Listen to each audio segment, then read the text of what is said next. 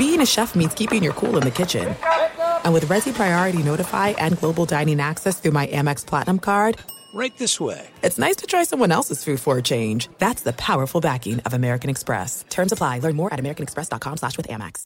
Snakes, zombies, sharks, heights, speaking in public. The list of fears is endless. But while you're clutching your blanket in the dark, wondering if that sound in the hall was actually a footstep, the real danger is in your hand, when you're behind the wheel. And while you might think a great white shark is scary, what's really terrifying and even deadly is distracted driving. Eyes forward, don't drive distracted. Brought to you by NHTSA and the Ad Council. As the #1 audio company, iHeartMedia gives you access to all. Every audience, live conversations, trusted influencers, and the insights and data you need to grow. iHeartMedia is your access company. Go to iHeartResults.com for more.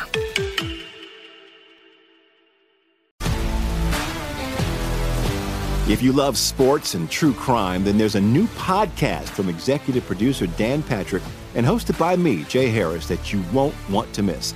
Playing Dirty: Sports Scandals. Each week, I'm squeezing the juiciest details from some of the biggest sports scandals ever. I'm talking Marcus Dixon, Olympic gymnastics, Cain Velasquez, salacious Super Bowl-level scandals. Join me on the dark side of sports by listening to Playing Dirty: Sports Scandals on the iHeartRadio app, Apple Podcasts, or wherever you get your podcasts.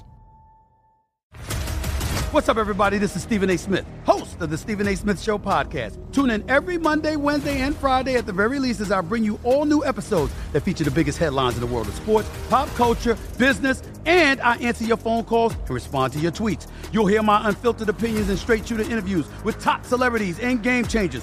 All that and more. So listen to the Stephen A. Smith Show podcast on the iHeartRadio app, Apple Podcasts, or wherever you get your podcast. Hello, gang. Weekside Podcast, playoff edition. Jenny Frentis is here. I'm Connor Orr.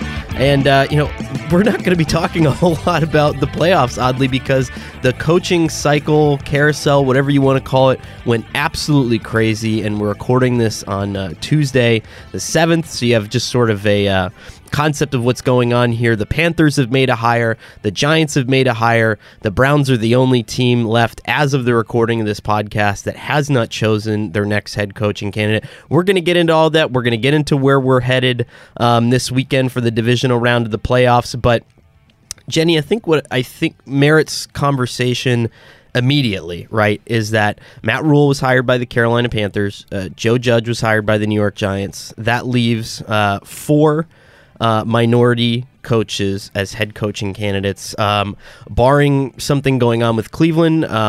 Maybe Robert Saleh, Eric Bieniemy. There are some people that were in the mix.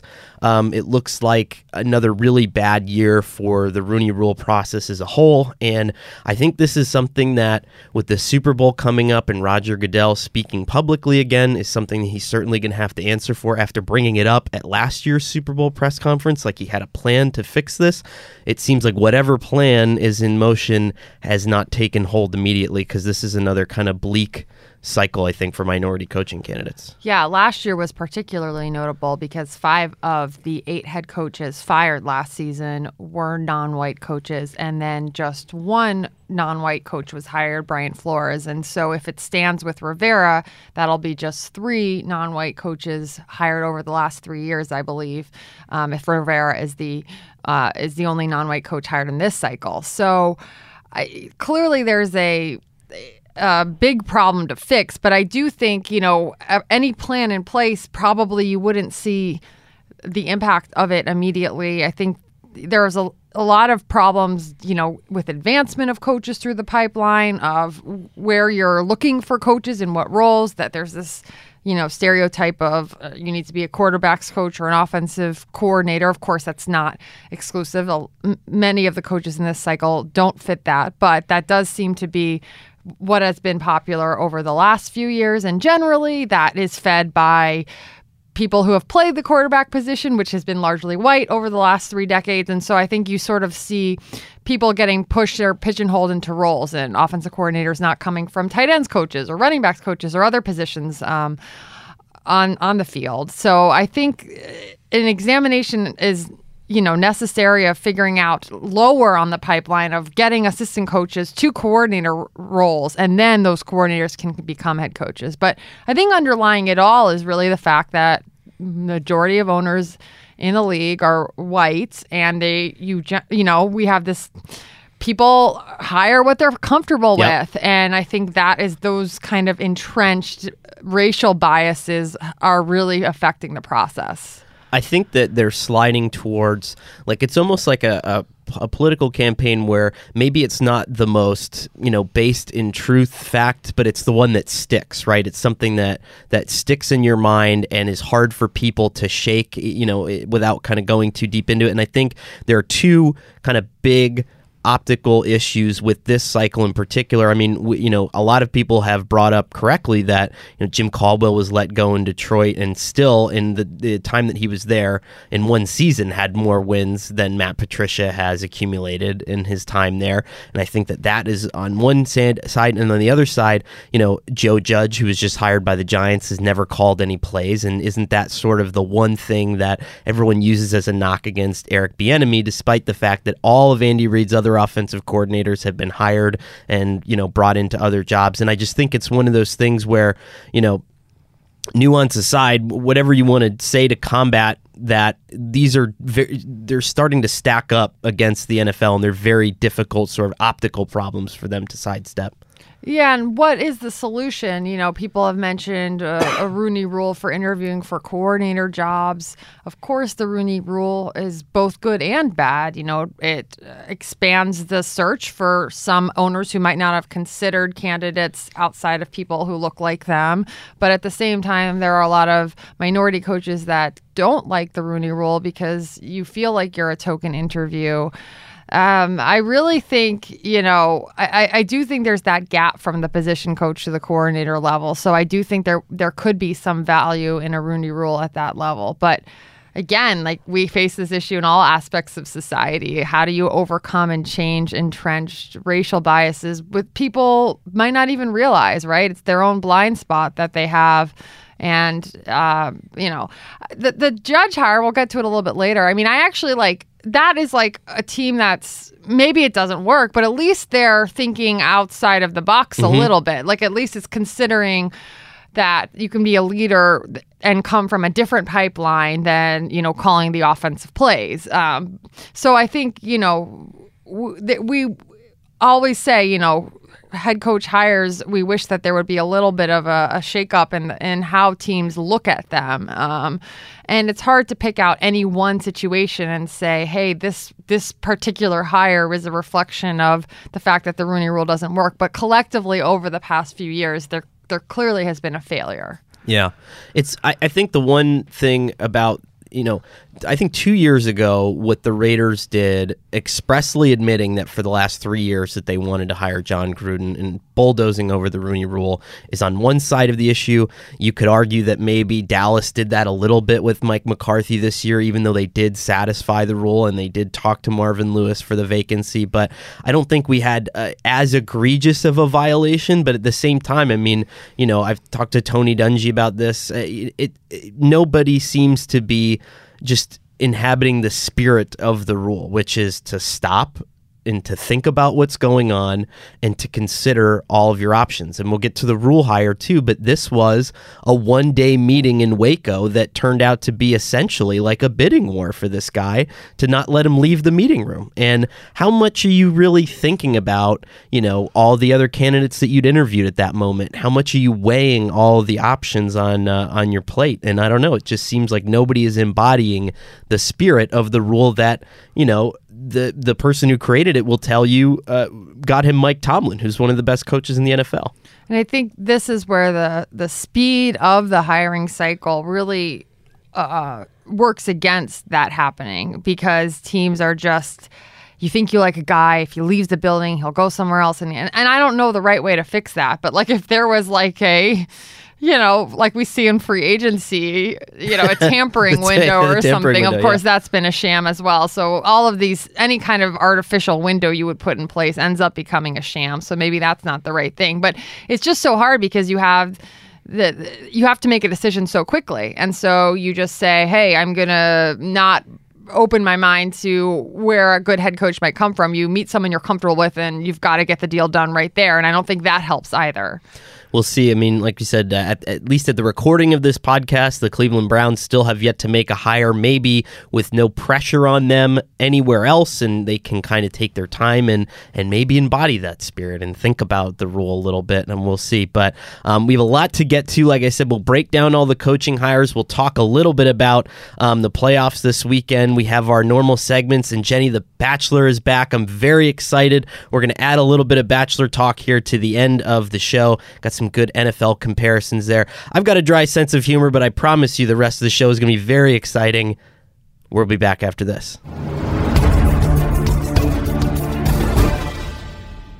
There's no distance too far for the perfect trip. Hi, checking in for... Or the perfect table. Hey, where are you? Coming! And when you get access to Resi Priority Notify with your Amex Platinum card... Hey, this looks amazing. I'm so glad you made it. And travel benefits at fine hotels and resorts booked through Amex Travel, it's worth the trip. That's the powerful backing of American Express. Terms apply. Learn more at americanexpress.com/withAmex. My simple solution to the problem was remove people from the scene and help them feel safer. In response to attacks against Asian Americans, Maddie Park raised over $250,000 to donate cab rides to the Asian community. There is so much more work to be done. We really need to come together and tackle this issue as a community. Support the Asian community. Learn how at lovehasnolabels.com. Brought to you by Love Has No Labels and the Ad Council. If you love sports and true crime, then there's a new podcast from executive producer Dan Patrick and hosted by me, Jay Harris, that you won't want to miss. Playing Dirty: Sports Scandals. Each week, I'm squeezing the juiciest details from some of the biggest sports scandals ever. I'm talking Marcus Dixon, Olympic gymnastics, Cain Velasquez, salacious Super Bowl-level scandals. Join me on the dark side of sports by listening to Playing Dirty: Sports Scandals on the iHeartRadio app, Apple Podcasts, or wherever you get your podcasts. What's up, everybody? This is Stephen A. Smith. When I'm not at my day job, First Take, you can find me in my studio hosting the Stephen A. Smith Show podcast. Tune in every Monday, Wednesday, and Friday, at the very least, as I bring you all new episodes that feature the biggest headlines in the world of sports, pop culture, business, and politics. You'll hear my unfiltered opinions on those nauseating Cowboy fans, the chaos in Washington, D.C., and trending topics on social media, as well as my straight shooter interviews with top celebrities and game changers. And I occasionally give out love advice. Yes, it's true. If you want to know my true feelings about something, I'll give it to you straight. So listen to the Stephen A. Smith Show podcast on the iHeartRadio app, Apple Podcasts, or wherever you get your podcast. I'm Hannah Storm, and my podcast, NBA DNA with Hannah Storm, digs deep into the history of professional basketball, along with my own, as one of the first female sportscasters. Now let's get you up to speed on what else happened around the NBA today. We talk to all sorts of people I interacted with, from Dr. J to Charles Barkley, and recap iconic moments. Yes, he's got it. Here he comes.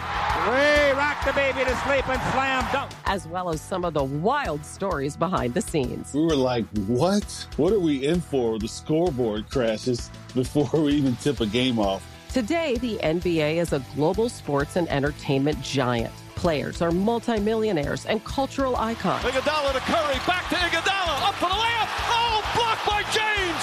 LeBron James. And these stories are about how we got here, both on and off the court. And what's next? Listen to NBA DNA with Hannah Storm on the iHeartRadio app, Apple Podcasts, or wherever you get your podcasts.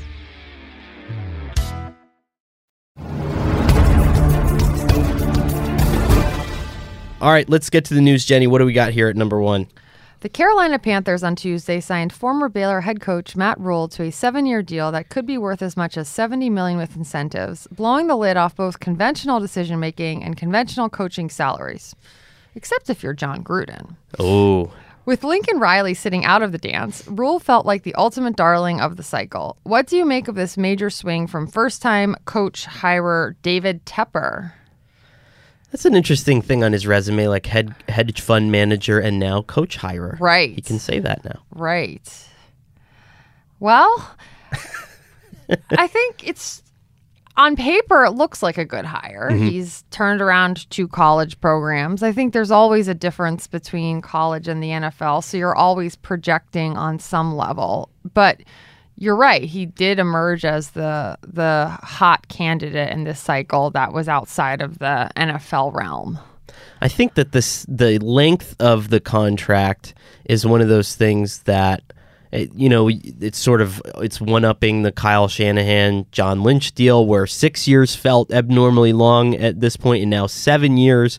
And I guess that is your out-front commitment to saying, hey, no matter how weird or bad this gets in the first 2 years, we're really sticking with this. And I think that regardless of how it works out, I do think it is good that the owner is giving himself a long view, because that's how college hires seem to fail traditionally, right? Is that they don't have success in the first year because they're acclimating to the league and kind of how things work and just the stuff that people don't tell you and don't want you to know. And after that, maybe they hit the ground running, but they just don't have enough time to turn it around. 7 years is enough time to figure it out. Yeah, I think that's encouraging. I'm surprised a little bit that I didn't think the Panthers' job was high on my list of available openings. Mm-hmm. I think the quarterback uncertainty is a big question mark. Now, of course, you always hear the stories of when Frank Reich interviewed for the Colts job. He didn't ask about Luck's health. He wanted the job regardless. So, there's obviously other parts to a roster, and there's a lot of ways to address that position. But I thought it was lower on the list among the openings because of that. What was your number one? I think we've talked about this, right? Well, I thought that the Giants was a pretty good situation. Yeah. I mean, the one drawback there, of course, is Gettleman. But if you're a candidate that has a lot of pull and that they really wanted, maybe you could have made a power. Like, if someone was interviewing for the job and they were considering the openings and, I don't know, maybe you could make some demands in that area. But I think that the Panthers hire is interesting because the more that we blend NFL and college, and maybe the more that every year we get one of these Matt Rules that comes up and becomes this person that you feel like you have to have, I think one of the interesting practices that Tepper is doing, and we saw the Eagles do it with Chip Kelly and a couple times, where you're making investments almost like a college is in a college head coach. Like, it's the NFL equivalent of agreeing to building a new facility, right? Like, we're going to invest in sports science. We're going to invest in whatever it is that you do at college with an unlimited blank check budget. We're going to help bring it to the NFL. And at the worst, I don't think that this can be bad for players, right? And maybe it's a more accommodating environment for players. Teams are at least going to be forced to spend more of their gigantic profits on improving the product and not just, assuming that, hey, I'm one of these 32 teams, so I'm just going to get one of these guys by default anyway. And this was Tepper's chance really to make a mark on the program. As you mentioned, it's his first time hiring a head coach. This is his way of saying, this is where I want this team to go. And he did well this hiring cycle. This was a coveted candidate. He was able to land him. So however the move works out, it does speak well to him that he was able to land a top candidate, even with a lot of uncertainties on that roster. When in the summer, you've joined it a couple times. We do a podcast where we have a few adult beverages and we watch movies. And you had said that when you watch a movie, sometimes there's a feeling of you being trapped that you don't like because it's a 2-hour commitment, right? And that, it's hard to get out of there. And the odd sort of theme that is emerging here in this head coaching cycle, Mike McCarthy was at Jerry Jones's house and he didn't want him to leave. Matt Rule's in this meeting room with David Tepper and he doesn't want him to leave. As a person who doesn't like to be trapped, would that be weird if you recorded as a head coaching candidate and they're like, Jenny, you can't leave this room until you agree to sign this? I think if they were giving me $70 million, I would find a way to overcome this fear of mine, Connor. So that's the secret, ultimately. That's the secret, ultimately. Okay. Good to know for the next season of that podcast. So this, I think, is interesting. Our second news topic, in the immediate aftermath of the Rule hire. This was about, I would say, an hour after the news broke that he was signing with the Panthers. The New York Giants announced they're packed with special teams coordinator and one-year wide receivers coach Joe Judge of the Patriots.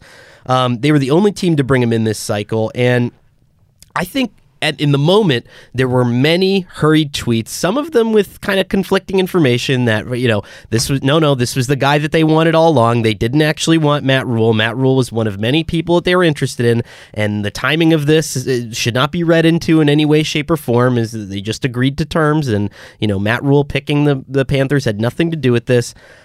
I don't know how much I buy that. I think they liked Matt Rule. I think, NFL Network eventually reported that Rule called them and said, hey, here's the deal. Do you guys want to match this? And then I'll get on the plane. And they said no. So I don't know. I mean, what do you think of Joe Judge? And also, do you think that he was their first choice? The optics are bad for the Giants, yes, because of the timing, because of the fact that Matt Rule was born in New York City and didn't come and meet with the team from his hometown. I mean, there's all of these things. And of course, then the Judge hiring coming out right after the Rule hiring, as if to say, no, and let's just fix this. I mean, it smacks a little bit of the narrative that the Ravens were the only team in the league that identified Lamar Jackson, when the reality is they also drafted a backup tight end before him in the first round. So they didn't know for sure that he was going to become what he's become, because if so, they would have drafted him at 16 or wherever their first pick was in that round, right? So, it does, but of course you're making the hire, you want to get the narrative out there that this was your first pick all along. Now, I don't actually have a problem with the pick. I don't at all. All I can say about it is I don't really have a great feel for how it will work, and I don't know that the Giants know for sure either, because again, you're making a big projection here. But I do like the idea that okay, you're as we mentioned earlier, kind of thinking outside the box a little bit. You're considering that a leader can come from anywhere on a team. I'm sure Belichick gave a strong reference. I'm sure Nick Saban gave a strong reference. Those are two people that the Giants value highly. So, that doesn't mean anything, obviously, because we've seen plenty of coaches from the Belichick tree fail. So maybe it's really not outside the box. You're just getting another Belichick assistant. But I do like the idea that a good coach can come from anywhere on the roster, and that your experience leading special teams, which, Connor, this is really in your wheelhouse here, but, players from all across the roster, bottom of the roster players, bringing out the best in everyone. I mean, Brian Flores is looking like a successful hire from the Belichick tree, and he had experience on special teams. He worked with Matthew Slater and helped him become this special teams ace that he is. So, we're going to get to, obviously Harbaugh, and then Dave Tobe, Connor, who hasn't had a head coach job, but has been hired several times. Yeah. Or has been interviewed, excuse me. So in doing reporting for this podcast, I did contact the president of the Dave Tobe Society for comment. It was me. And we're not going to talk at this time. I don't think it's the right time. It's a difficult time? I think it's bittersweet. Okay. I think if you're looking for the guy, he's been the guy. I think ESPN released, they do their advanced special teams metrics, and we're way in the weeds now. I acknowledge that, but we've touched the nerve with the Tobe thing, so I have to feel this out. For those of you who don't know, I've advocated for Dave Tobe to be a head coach for the last 4 seasons. I think he's going to be an excellent head coach at some point, but he just had his worst season as a special teams coordinator, according to their metrics, in his entire time as a special teams coordinator. And guess what place he finished in? 3rd. 9th. Oh, wow. Your worst season ever was the 9th best special teams unit in the NFL. Yeah. Come on. Yeah. All right. No, it's a convincing case. I think there's a lot of evidence. I think the one risk for the Giants, we talked a couple weeks ago that they can't afford to miss this hire. Yeah.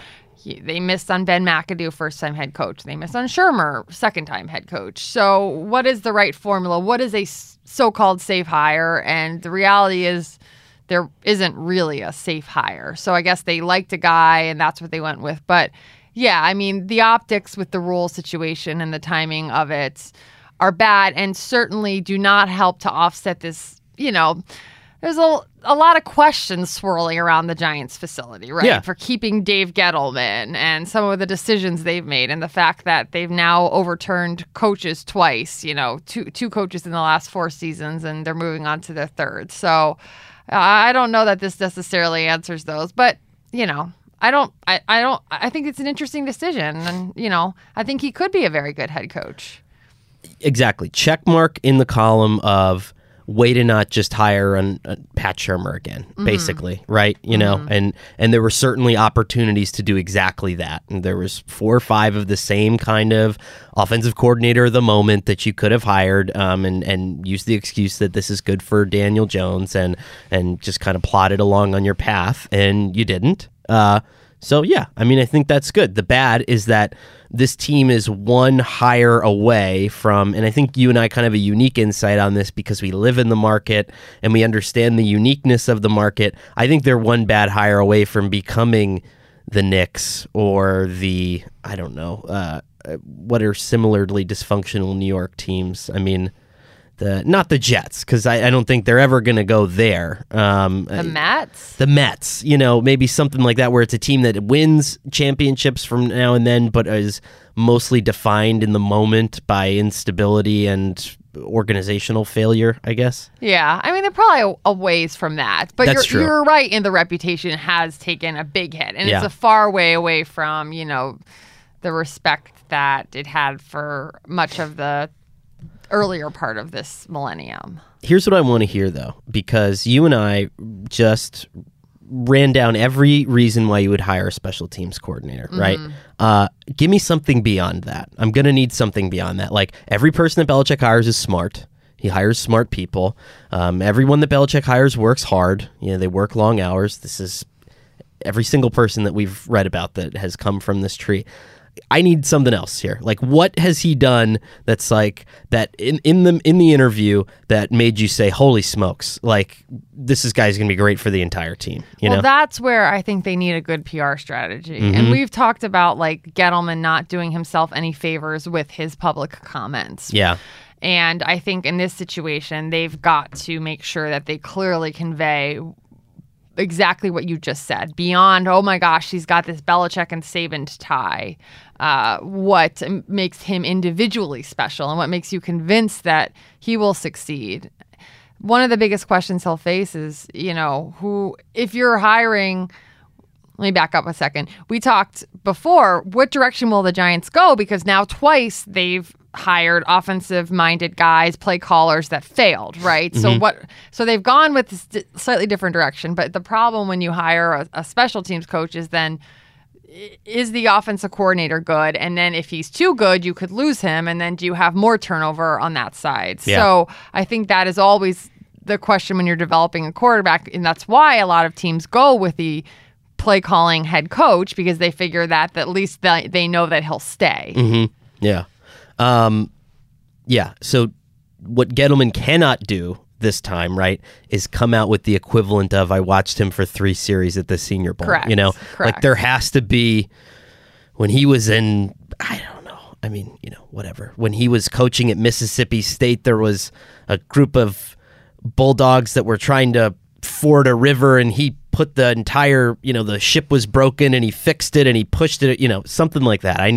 That's kind of what I think is necessary. But anyway, another head coaching hire we got to get to now. All right.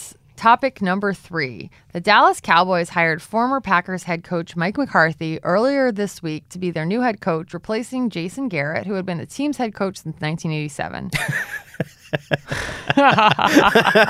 All right. I just was it seemed, it seemed accurate. So that was a good one.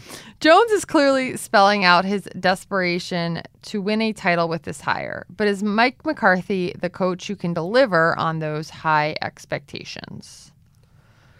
What do you think? I think he is betting on this. There's 2 gambles you can make. You can either make the Matt Rule gamble and gamble that it's sort of the high risk, high reward that a great college coach can become a great pro coach and transform your program, or you're betting that a once great head coach is willing to change. And I think both of those carry with it a certain amount of risk. Yeah, I'm sure part of the Cowboys process was learning what McCarthy learned in this last year of self-reflection. What did he do? How did he try to get better? I think coach like Adam Gase has come up a lot. Like, would a year off have been good for him so that he could reevaluate. A year off away from the game humbles you a little bit, and it does allow for self-reflection. I always feel like that's the way to go. Of course, the risk then is, do you ever get a chance again? Mm-hmm. And I thought after McCarthy didn't take a job in the last cycle, it was fair to wonder if he'd go the way of like Brian Billick and never get another opportunity. So I think he's obviously done enough in the last year to show teams that he has adapted, that he's learned, that he'll have a slightly different approach. And of course, he had success in Green Bay. So it was interesting that the narrative the last few seasons in Green Bay and the criticism that came his way, I think really put a dent in the success that he had leading the Packers to a Super Bowl and success for many years with Rodgers. Like it was almost like that was a distant memory. So I think Jones is hiring based on that experience and also based on the ability to learn from things that might have gone wrong. If there is such a thing as a safe hire, this was probably the safest one you could have made this year, I would guess, right? Yeah, just a wealth of experience dealing with a superstar quarterback, leading a team to a Super Bowl. Absolutely.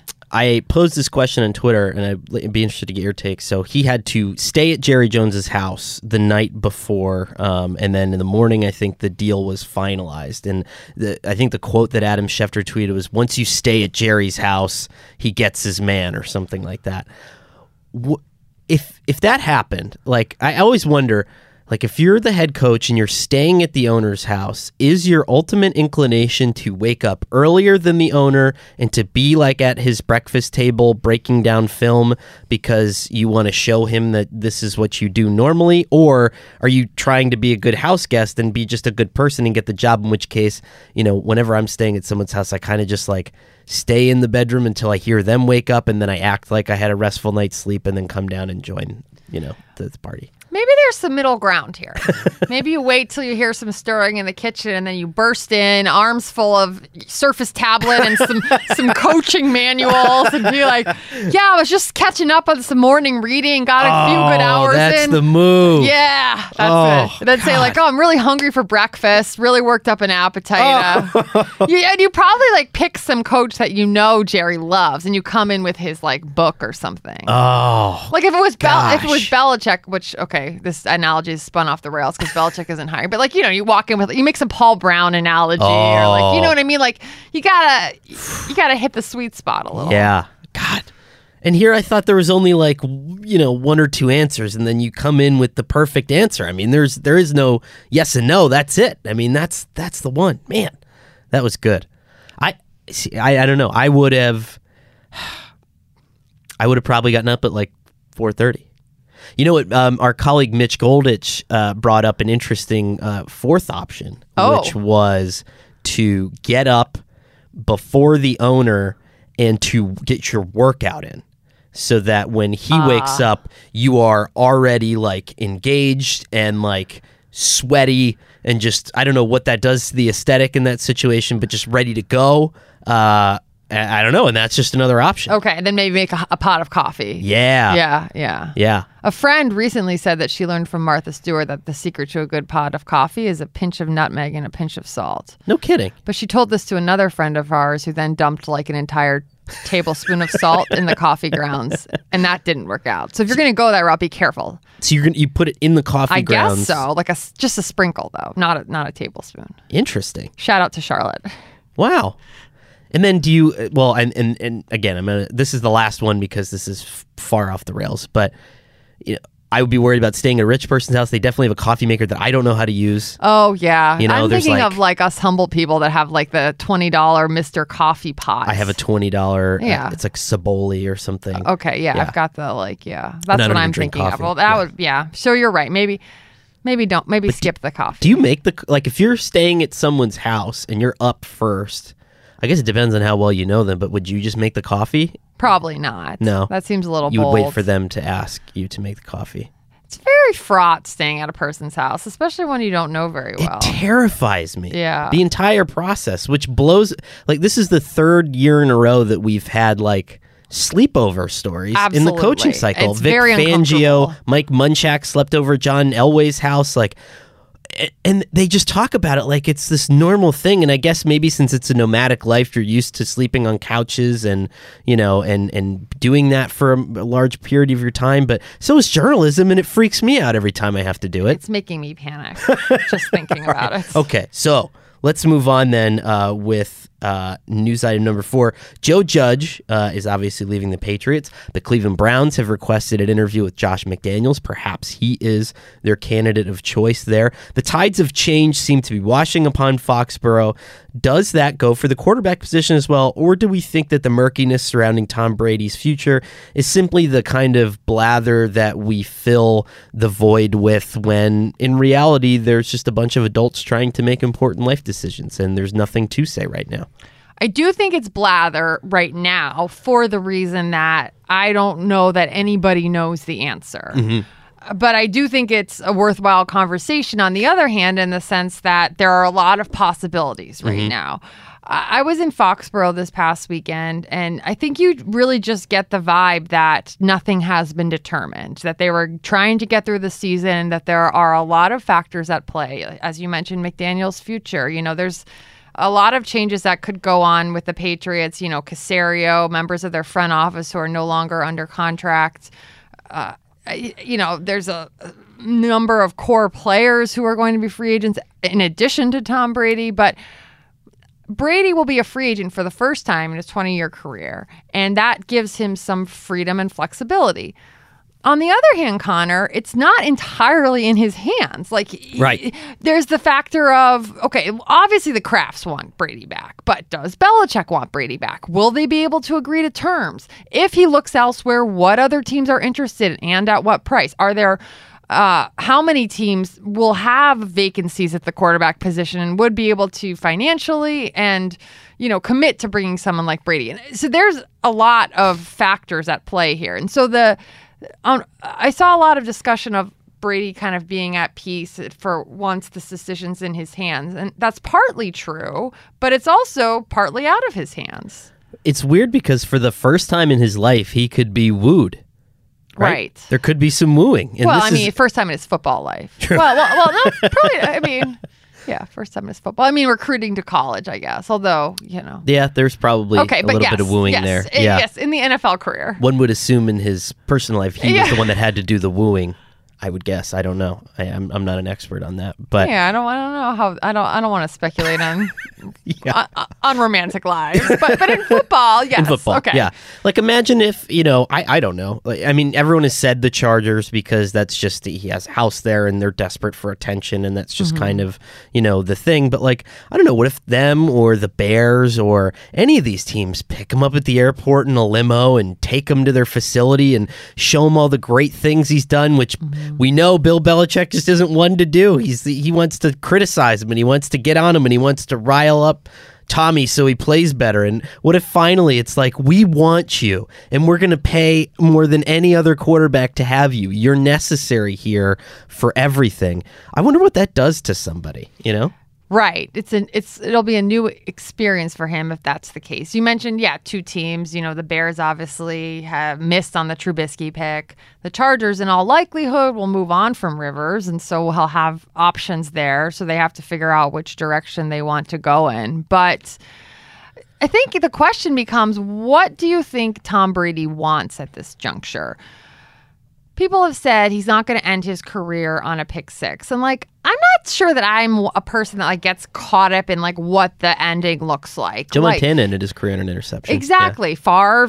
I think we get too caught up in the ending. But if he's going to continue to play, is it being resolute that he will play till age 45? Is it winning another championship away from the Patriots to prove that he can do it on his own? Is it winning another championship with the Patriots? So I think, and maybe he doesn't know the answers to any of those questions, what he's looking for in the final chapter of his career. It's amazing for people of that status and that level. Our old boss, Peter King, visited Brady and he's got a home in Montana, among other places, and he had time to reflect there and make a decision.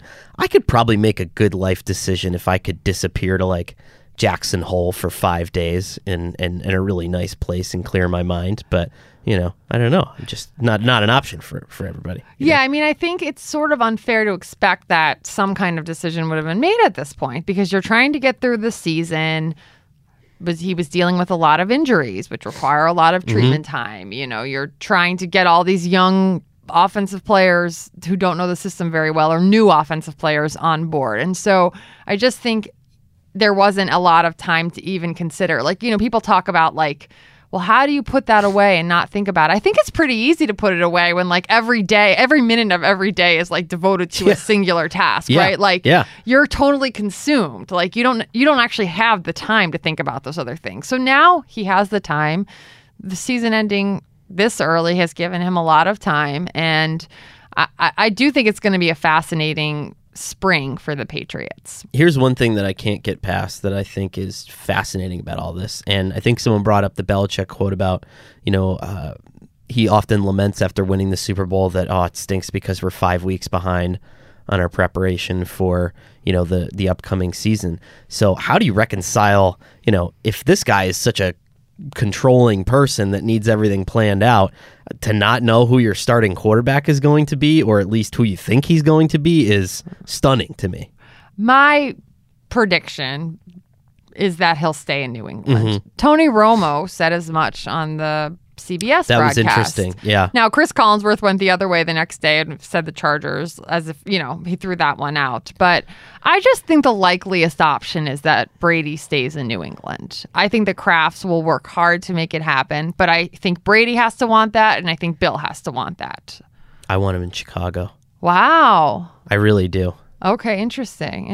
What you think? He'd want to play with the defense there? Play with the defense there and maybe Matt Nagy and kind of a different kind of highly touted play caller. And I think that the Bears could sell it because they're here's this floundering rookie that is in need of some confidence. Well, here's the best quarterback of all time. Watch him play for a season and then build yourself up and then reemerge from the cocoon more Tom Brady-esque the year after that. Interesting.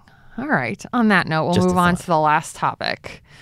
Hey, there are playoffs this weekend. I, Jenny Rentis, will be in Baltimore to see the Ravens take on the Tennessee Titans. Connor will be in Kansas City to see the Chiefs welcome the Houston Texans. Let's talk about that. So we're AFC heavy. We're like Jade Roper making her DraftKings picks and going with all the AFC quarterbacks while her husband Tanner went with all the NFC. So we're AFC here. Yes. Jade won $1 million. Hopefully that is also in our future. Yes.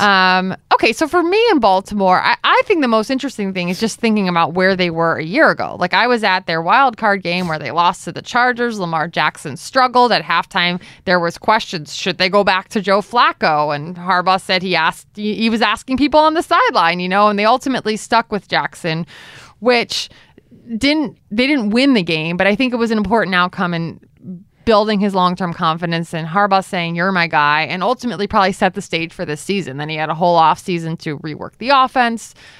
Greg Roman was promoted to offensive coordinator. James Urban has sent in a lot of the passing concepts, and so you have this MVP season. So I think it's just it's a pretty remarkable. This is why I voted for Harbaugh as Coach of the Year, because he's really committed to building a system around Lamar Jackson, creating this environment where his special talents have flourished. And, so they're in a much different spot than they were a year ago. But can they translate into playoff success? Yeah, I just think interesting. I don't think there's a defense that, now that New England is gone, I don't know who slows them down in the playoffs, right? Yeah. And maybe Tennessee is that team. I mean, they've played well, and like Baltimore, they like to take time off the clock. They could put the Ravens in a position where they have to score faster than they used to. I don't know. That's going to be a really interesting game. Yeah. All right. You're going to Arrowhead. I am. Yeah. I don't know. I haven't been to Arrowhead in a long time. I'm very excited. I don't know. I think that they have this game, right? I mean, I think the Texans, to me, are just always one of those teams that's yeah, it was great to see you in the wild card round, and we'll see you guys again next year, right? I don't know. I mean, I think that they do some things well. I don't know if they defensively have the ability to match up with the Chiefs, even as whatever you want to call it, hobbled as they've been.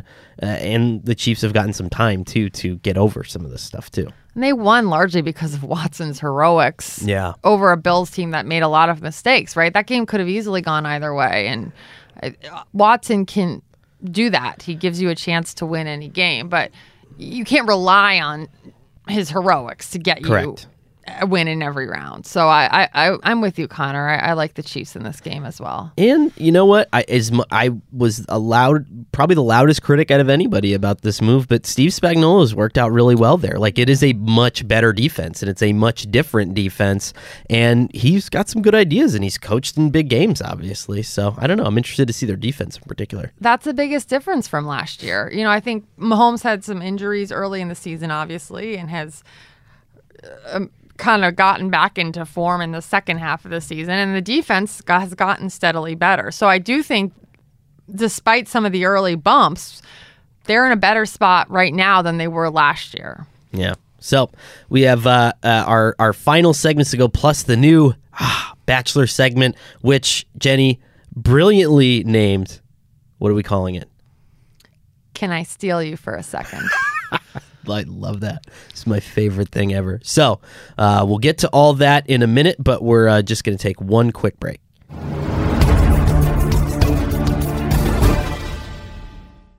This is it. We've got an Amex Platinum Pro on our hands, ladies and gentlemen. We haven't seen anyone relax like this before in the Centurion Lounge. Is he connecting to complimentary Wi-Fi? Oh, my. Look at that. He is. And you will not believe where he's going next. The Amex dedicated card member entrance for the win. Unbelievable. When you get travel perks with Amex Platinum, you're part of the action. That's the powerful backing of American Express. Terms apply. Learn more at americanexpress.com/withAmex. My name is Ariel. I moved to the U.S. at 19. I spoke no English and I struggled finding job opportunities. Everything I have, I owe to the Adult Literacy Center and getting my high school diploma at age 22. It was an honor helping you achieve your greatness. Now you're helping others achieve theirs. It inspires me. When you graduate, they graduate. Find free and supportive adult education centers near you at finishyourdiploma.org. Brought to you by Dollar General Literacy Foundation and the Ad Council. If you love sports and true crime, then there's a new podcast from executive producer Dan Patrick and hosted by me, Jay Harris, that you won't want to miss. Playing Dirty: Sports Scandals. Each week, I'm squeezing the juiciest details from some of the biggest sports scandals ever. I'm talking Marcus Dixon, Olympic gymnastics, Cain Velasquez, salacious Super Bowl-level scandals. Join me on the dark side of sports by listening to Playing Dirty: Sports Scandals on the iHeartRadio app, Apple Podcasts, or wherever you get your podcasts. What's up, everybody? This is Stephen A. Smith. When I'm not at my day job, First Take, you can find me in my studio hosting the Stephen A. Smith Show podcast. Tune in every Monday, Wednesday, and Friday, at the very least, as I bring you all new episodes that feature the biggest headlines in the world of sports, pop culture, business, and politics. You'll hear my unfiltered opinions on those nauseating Cowboy fans, the chaos in Washington, D.C., and trending topics on social media, as well as my straight shooter interviews with top celebrities and game changers. And I occasionally give out love advice. Yes, it's true. If you want to know my true feelings about something, I'll give it to you straight. So listen to the Stephen A. Smith Show podcast on the iHeartRadio app, Apple Podcasts, or wherever you get your podcast. I'm Hannah Storm, and my podcast, NBA DNA with Hannah Storm, digs deep into the history of professional basketball, along with my own, as one of the first female sportscasters. Now let's get you up to speed on what else happened around the NBA today. We talked to all sorts of people I interacted with, from Dr. J to Charles Barkley, and recap iconic moments. Yes, he's got it. Here he comes. Way rock the baby to sleep and slam dunk. As well as some of the wild stories behind the scenes. We were like, what? What are we in for? The scoreboard crashes before we even tip a game off. Today, the NBA is a global sports and entertainment giant. Players are multimillionaires and cultural icons. Iguodala to Curry, back to Iguodala, up for the layup. Oh, blocked by James. LeBron James. And these stories are about how we got here, both on and off the court. And what's next? Listen to NBA DNA with Hannah Storm on the iHeartRadio app, Apple Podcasts, or wherever you get your podcasts. There are some things that are too good to keep a secret. Like how your Amex Platinum card helps you have the perfect trip. I'd like to check into the Centurion Lounge. Or how it seems like you always get those hard-to-snag tables. Ooh, yum. And how you get the most out of select can't-miss events.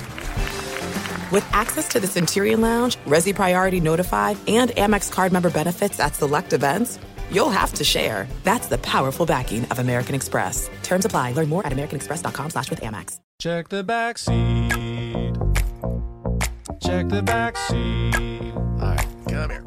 Check the backseat. Gets in your head, right? Good. Because every year, dozens of children are forgotten in the backseat of a car by a parent or caregiver. All never thought it could happen to them. But with changes in routines, distractions, or a sleeping child, it can happen to anyone. Parked cars get hot, fast, and can be deadly. So get it in your head. Check the backseat. A message from NHTSA and the Ad Council. If you love sports and true crime, then there's a new podcast from executive producer Dan Patrick and hosted by me, Jay Harris, that you won't want to miss. Playing Dirty: Sports Scandals. Each week, I'm squeezing the juiciest details from some of the biggest sports scandals ever. I'm talking Marcus Dixon, Olympic gymnastics, Cain Velasquez, salacious Super Bowl-level scandals. Join me on the dark side of sports by listening to Playing Dirty: Sports Scandals on the iHeartRadio app, Apple Podcasts, or wherever you get your podcasts. What's up, everybody? This is Stephen A. Smith. When I'm not at my day job, First Take, you can find me in my studio hosting the Stephen A. Smith Show podcast. Tune in every Monday, Wednesday, and Friday, at the very least, as I bring you all new episodes that feature the biggest headlines in the world of sports, pop culture, business, and politics. You'll hear my unfiltered opinions on those nauseating Cowboy fans, the chaos in Washington, D.C., and trending topics on social media, as well as my straight shooter interviews with top celebrities and game changers. And I occasionally give out love advice. Yes, it's true. If you want to know my true feelings about something, I'll give it to you straight. So, listen to the Stephen A. Smith Show podcast on the iHeartRadio app, Apple Podcasts, or wherever you get your podcast. I'm Hannah Storm, and my podcast, NBA DNA with Hannah Storm, digs deep into the history of professional basketball, along with my own, as one of the first female sportscasters. Now let's get you up to speed on what else happened around the NBA today. We talked to all sorts of people I interacted with, from Dr. J to Charles Barkley, and recap iconic moments. Yes, he's got it. Here he comes. Way rock the baby to sleep and slam dunk. As well as some of the wild stories behind the scenes. We were like, what? What are we in for? The scoreboard crashes before we even tip a game off. Today, the NBA is a global sports and entertainment giant. Players are multimillionaires and cultural icons. Iguodala to Curry, back to Iguodala, up for the layup. Oh, blocked by James. LeBron James. And these stories are about how we got here, both on and off the court. And what's next? Listen to NBA DNA with Hannah Storm on the iHeartRadio app, Apple Podcasts, or wherever you get your podcasts.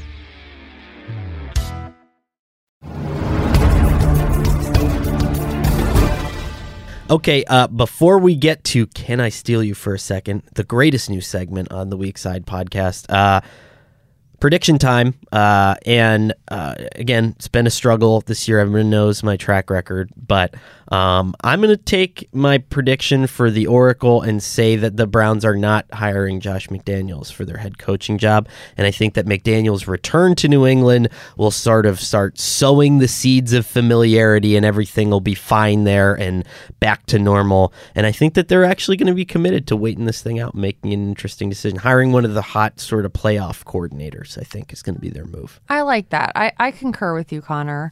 I think that's a very good oracle. And I have to say, didn't you say a couple weeks ago there would be a hire that came out of the blue? And I think Joe Judge is that hire. Yeah. I said that my qualification for it, which again, made me upset because I wrote a list of 25 potential candidates, and I said, I guess the surprise would not be on that list, but I think that's more of a reflection of me not putting him on my list, Joe Judge, right? I mean, I don't think so. It's probably a bad job not putting him on the list. I don't think so. It's definitely was a surprise hire. So I think you get a plus mark in You'll that give me oracle. a half a point for that? Yes, I would like to give you a half a point. Okay. Maybe 3/4 of a point. All right. Feeling like generous, benevolent. Wow. That's great. So stretching off that, obviously every week we get Jenny's Frentis consensus, something we can all agree on. We're heading into the playoffs. I don't know. What do you got for us this week? Really need to fix the All-Pro Yes. ballots. This is my Frentis consensus. Oh. So I voted, I guess, the last 3 years or so, and every year there's some kind of frustration with how we categorize the ballots. The ballots were redone a couple years ago to add the extra defensive back who could be a nickel defender, but they also created this flex position, which was a move to eliminate the fullback because many teams do not have fullbacks, and to add essentially a second or an additional offensive player that's a non-quarterback. The problem with the flex position is the definition of it can vary widely. Basically, it's your next best running back, receiver, or tight end who's not on your ballot. So this year, for instance, I put Christian McCaffrey as my first team running back, and then I was debating between Derrick Henry and Travis Kelce for my flex. It's a weird thing because on defense, the extra DB generally is somebody who it's a nickel defender, generally a slot guy. So I voted for Tyrann Mathieu, who plays half of his snaps as safety, half of his snaps as a nickel defender. And I felt good about that because it helped me get an extra player who deserved to be on the ballot, right? So, it helped me give Matthew a vote in addition to the 2 All-Pro safeties I was picking. So on offense, though, the flex is just too big of and I think because of that, we got the situation we had this year where Christian McCaffrey was first team All-Pro running back and first team flex. And I think it's embarrassing. And the easiest fix, which Peter King and I were discussing this in the press box in Foxborough, the easiest fix would be if the person who gets the most flex votes is also on the ballot somewhere else, then you just move to the next one. And I do think that's the clearest thing. The other option would be to sharpen the definition of that, but I don't exactly know how you would. As I was voting, I said, is the flex position supposed to be somebody who is in a hybrid role? And the answer I got back was no, it's just, running back, tight end, wide receiver, like your next best one. So I think a lot of people I think the reason McCaffrey ended up as a flex for people was trying to fit in a hybrid player, and then people went with Derrick Henry, who was the rushing title winner, as their first team All-Pro running back. The reason I didn't do that was I thought Christian McCaffrey should be the first team All-Pro running back. Right. So I figured I would take care of the flex later. In any event, needs to be some streamlining to avoid this mistake. We also have the perennial issue, which Andy Benoit and I always bang the table about, is the linebacker edge situation. Yes. There's only 2 edge players who make All-Pro, but there's 3 linebackers. And they leave it to teams to say where a player can be designated. So if you have a guy who plays a lot on the edge and you're a team PR person, you would want him to be voted in the linebacker category because there's a better chance that he would stand out among the inside linebackers in terms of things like sack total. And also because there's 3 linebacker spots and there's only 2 edge spots. So there's a big inconsistency there, and it allows teams to kind of play the odds and say, hey, like Kyle Van Noy can be a linebacker.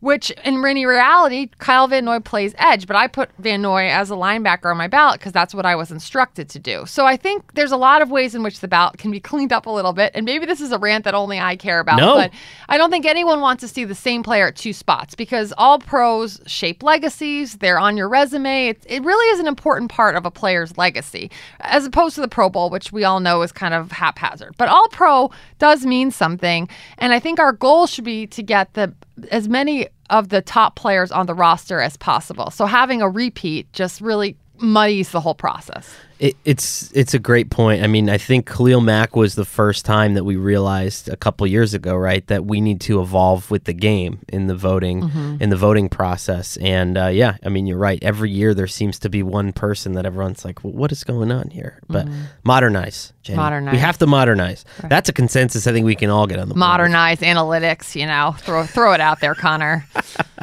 All right, Jenny, can I steal you for a second? Because The Bachelor premiered last night.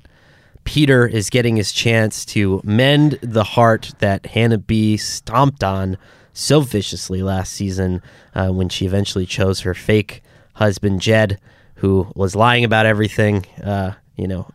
Bad musician, too. Terrible all around. Dog food jingle writer, Jed. And so I don't know. There was a 3-hour premiere last night, which was difficult daunting to get through. Daunting. Yeah, it was as long as The Irishman on Netflix, but for some reason... Wow, that really puts it in context. The Irishman's a little bit longer. Okay. I think The Irishman's like 3.5 hours. Okay. But, I mean, it's... Oh my this was gosh. longer than most feature films, But my immediate takeaway, and I think I'm going to get crushed for saying this, I have two kind of immediate takeaways. One, I fear Peter cannot carry a season. I'm a little bit worried about that. I don't know about the strength of his personality. And two, I loved the gimmick of bringing back Hannah B. to try to rekindle that love. They admitted that they cared about each other, but I was pounding the table last night and saying, Peter, if you love her, go get her. She's right there. Make a play for it. But all along, it was just, why didn't you call me? You live 20 minutes away. And Hannah, good for her, said, you know what, Peter, you didn't call me either. She did say that. You didn't call me either. So make a play, Peter. This is your TV show. You can do it right now. Invite her back to the house and make her fight it out. Wow. I need to offer a mea culpa to Connor, because yesterday in the office I just was like, this Hannah thing, she's just going to come and wish him good luck and leave. And so here I am watching the show and feeling all smug. Be like, Connor's not a veteran Bachelor watcher. He doesn't know how this works. She comes, she gives him back the wings. And of course she's on her merry way. So I'm like, see, Connor, this is how it works. I didn't foresee that homegirl was going to be back in like the group date scene. And then, first of all, I was trapped by the 3 hours and I fast forwarded through much of the middle. So I had to get to the end before today's show. So I see her crying in the dressing room with Peter. Now, this is more drama than I thought.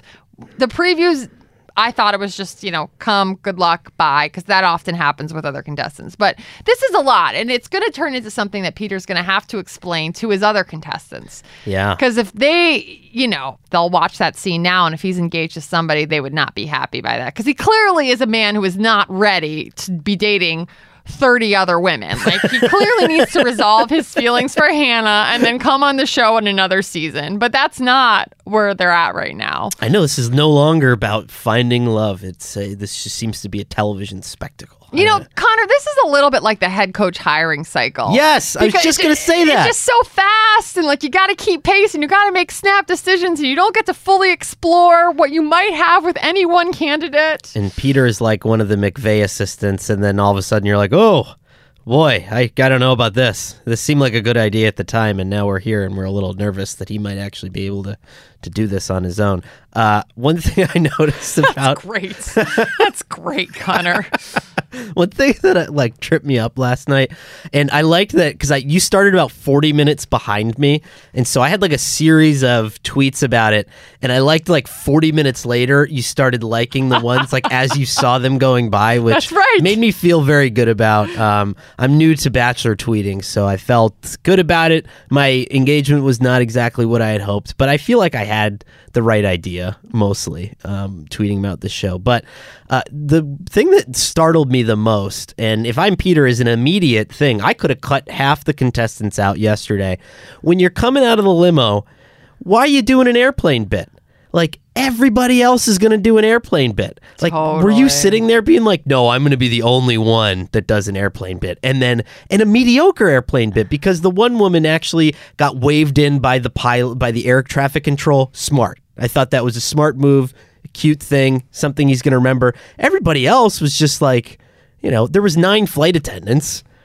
He's not going to be amused by that the third or fourth time. If you're a contestant on the show, do a little bit of research, come on. I do think the producers have input on what their opening routine is, and they probably teed that up. To do the montage of I'm a flight attendant, yes, I'm a flight attendant. And I also noticed, because this was a 3-hour premiere, and there was not just the first night, but then the first set of dates. So the introductions were a little more jammed. They generally spend more time and you see more of the intro. So I do think there were more non-flight related intros that we didn't see. But I was actually pretty relieved not to see all of the intros, because the names don't stick with you anyway, and it becomes kind of a meaningless part of the season. But one interesting thing about that is, do you think when they're editing this, they know who the winner is? So do you think that they're of course going to show the intro, the first interaction between Peter and the winner. So I believe that the winner has got to be one of the intros that they show. It's not going to be a person they skipped over. That's a great point. So we probably already know. I don't know how many intros did they show. I mean, it was a large percentage of it, probably 15 to 20, but you can at least, That's a great point. Right? Yeah. I feel like this is only my second season, so I'm not used to the directions that they try to take you in emotionally. I feel like the woman that he knows previously from meeting in the hotel lobby is a red herring. I feel like that's something that they're like, no, it's going to be her. And then, whoa, at some minute, they're just going to yank her out. I feel like that's a red herring. I feel like...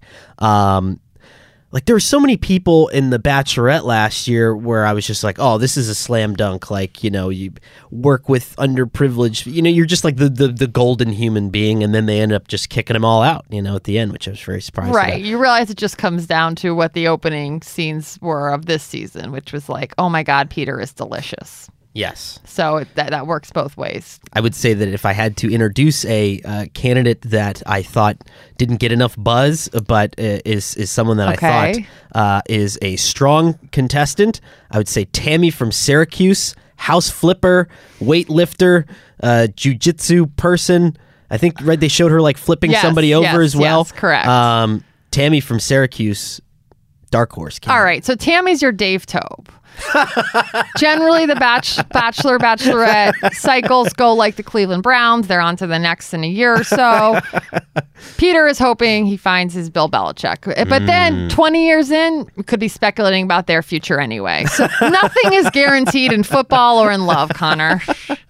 I was going to ask you another question, but that's the perfect way to end this. There's just really no other way to end this. That was absolutely perfect. Well, we'll cut to the credits then. There Thanks, you go. Connor. The MMQB Weekside podcast is me, Jenny Vrentis, and Connor Orr. We are produced by Shelby Royston. SI's executive producer of podcasts is Scott Brody. Ben Eagle is director of editorial projects and product. Mark Moravik is emeritus executive director of the MMQB. Keep up with our entire lineup of podcasts 5 days a week by subscribing to the MMQB NFL podcast for free on Apple Podcasts. And while you're there, please do us a favor and leave us a rating and review. It really does help other people find the show, which is also available on Spotify, radio.com, Stitcher, SI.com, and wherever else you listen to podcasts. Let's take a moment to breathe. Deep inhale. Extend your spine. Remain focused on what you're doing. If safe to do so, exhale slowly, leaning to one side. Inhale back to center.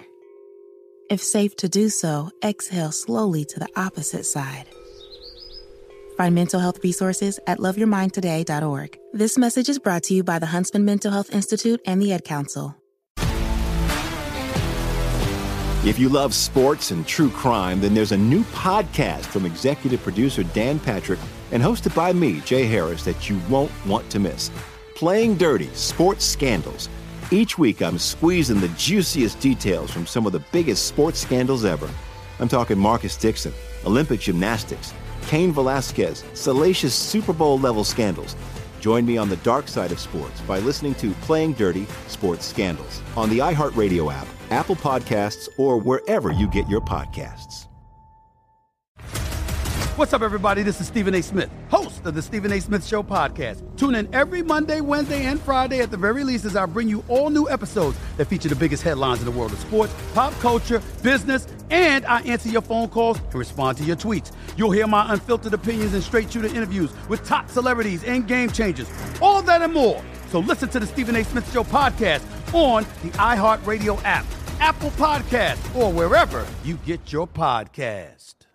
I'm Hannah Storm, and my new podcast, NBA DNA with Hannah Storm, chronicles my 6 decades in professional basketball. From growing up in the sport to becoming one of sports TV's first female broadcasters. Join me as I dig deep into the game's history, unearth some wild stories, and talk to my friends from the world of basketball, from Dr. J to Charles Barkley. It's been a wild ride, and now I get to take you with me. Listen to NBA DNA with Hannah Storm on the iHeartRadio app, Apple Podcasts, or wherever you get your podcasts.